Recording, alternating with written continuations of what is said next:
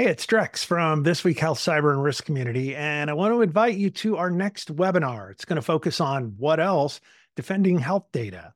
I'll be chatting with experts from Rubrik and Microsoft.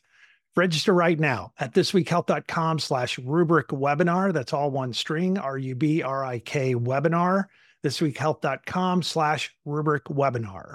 See you online soon. Today in Health IT, the move that has everyone talking, Ohio Health has outsourced.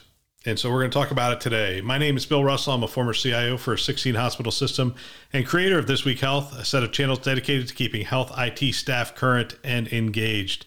We want to thank our show sponsors who are investing in developing the next generation of health leaders: Gordian Dynamics, Quill Health, Tausight, Nuance, Canon Medical, and Current Health. Check them out at thisweekhealth.com/today. All right, here's the story. Pulled this from the Columbus Journal that is out there, Dispatch actually. Ohio Health to eliminate 637 jobs in its biggest layoff ever. Of the 637 jobs, 567 are in IT, while the rest are in a unit called Revenue Cycle that handles such things as billing, coding. You get the picture. The IT workers will remain on the payroll until January 3rd. They will be given an opportunity for training that could make them eligible for other jobs. There's going to be a job fair. Let's see. To continue to be a leading healthcare system committed to providing the best possible patient experience, we have made the decision to engage external partners to provide some services that we currently provide in-house, Ohio Health said in a statement. Some other details: they are a 30,000 person company, serve 47 Ohio counties, and 12 hospitals, 200 outpatient locations. And there's this one phrase in the middle there, which I think is pretty important. Ohio Health says that the moves aren't meant to save money, full stop. I want that to sink in for a minute. Ohio Health says the moves aren't meant to save money. Instead, the layoffs are intended to drive improvement in patient care and services and position the healthcare system for a future where patients rely more on telemedicine and cell phones to organize their healthcare.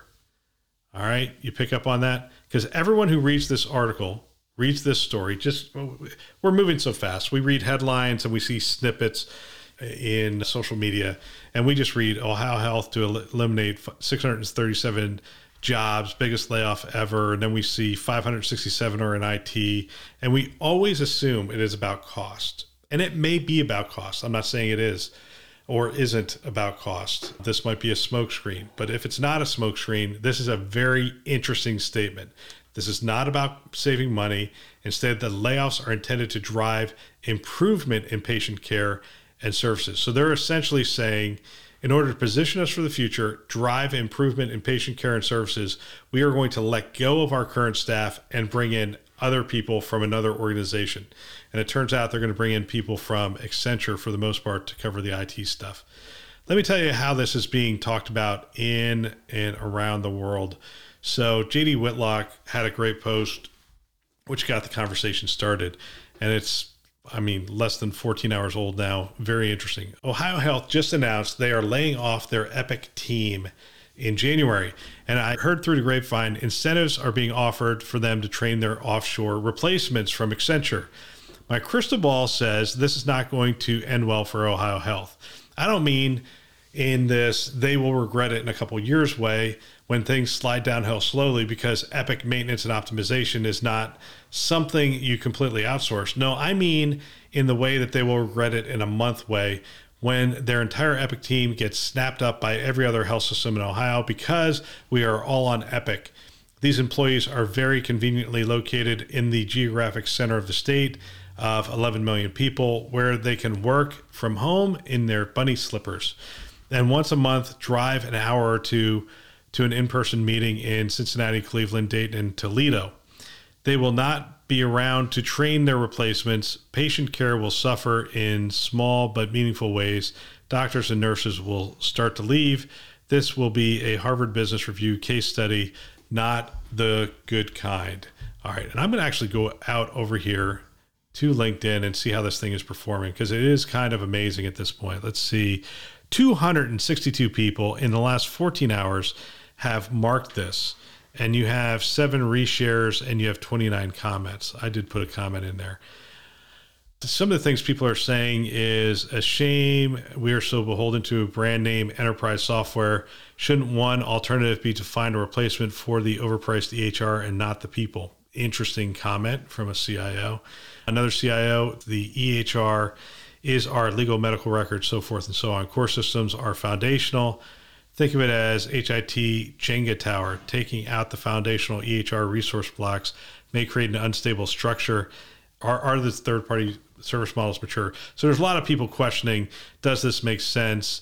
There's a lot of people asking, what about the people? Oh, well, Patty has something to say. Let's see. Patty Penmanabon, I'm curious, do we even know for sure that Accenture will be supporting Epic apps from offshore? From what I know, that is not even an option. I can understand how other apps and infrastructure support can be managed from offshore.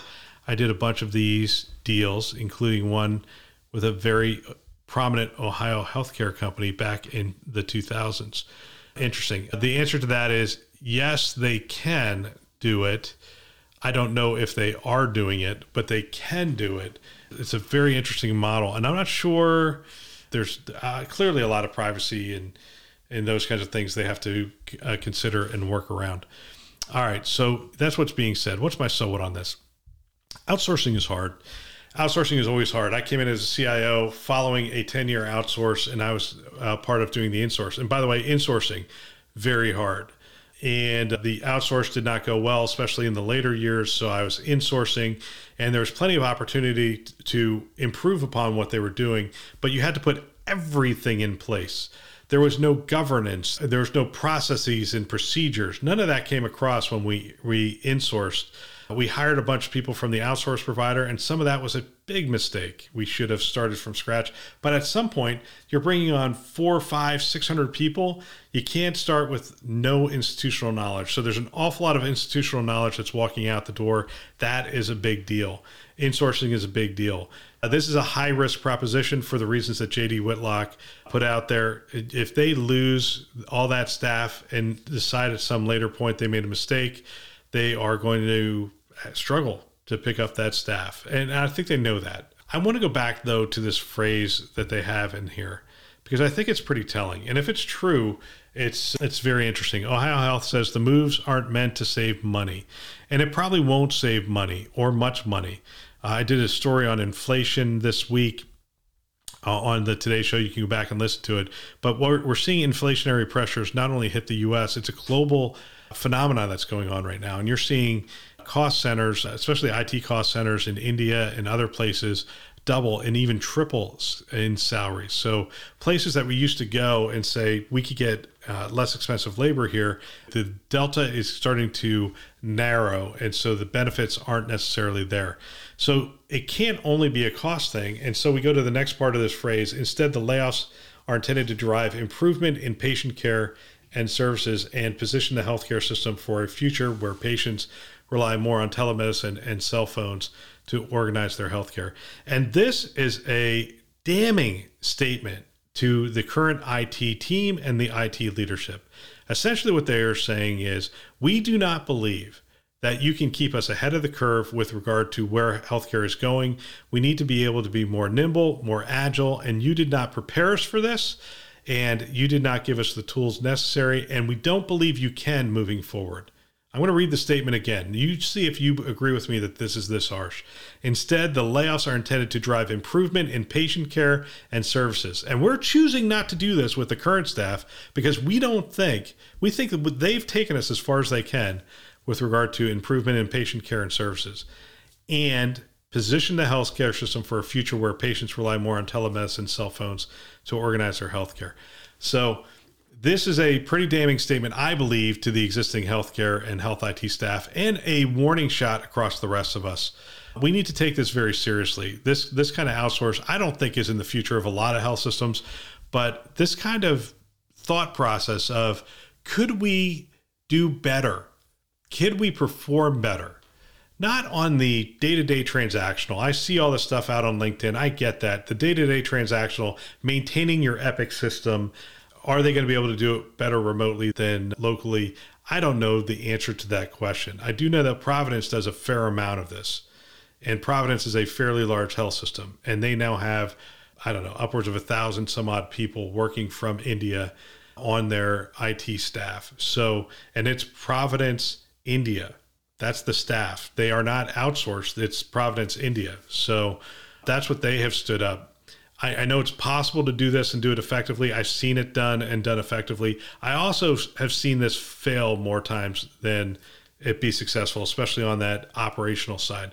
But with regard to the aspects around strategy of staying ahead of the curve, the question becomes, can that be outsourced? Do you just give that to Accenture and say, keep us ahead of the curve? Your strategy thinking is better than our strategy thinking. In fact, we come to you for strategy thinking. So therefore, we're going to outsource our IT strategy thinking. If that becomes the norm, that's a pretty damning statement on us, on the health IT community. They are essentially saying that the leaders of health IT have not stayed ahead of the curve and cannot provide the leadership to stay ahead of the curve. And therefore, we not only have to outsource operations, but strategy as well. So this is going to be an interesting story to keep an eye on, see how this goes. I'm sure there's going to be a lot of pitfalls and a lot of mistakes. We may not read about a lot of them, but we can keep our ear to the ground and hear what's going on. All right, that's all for today. If you know of someone that might benefit from our channel, please forward them a note. They can subscribe on our website, thisweekhealth.com, or wherever you listen to podcasts, Apple, Google, Overcast, Spotify, Stitcher. You get the picture. We are everywhere. We want to thank our channel sponsors who are investing in our mission to develop the next generation of health leaders: Gordian Dynamics, Quill Health, Tausight, Nuance, Canon Medical, and Current Health. Check them out at thisweekhealth.com/today. Thanks for listening. That's all for now.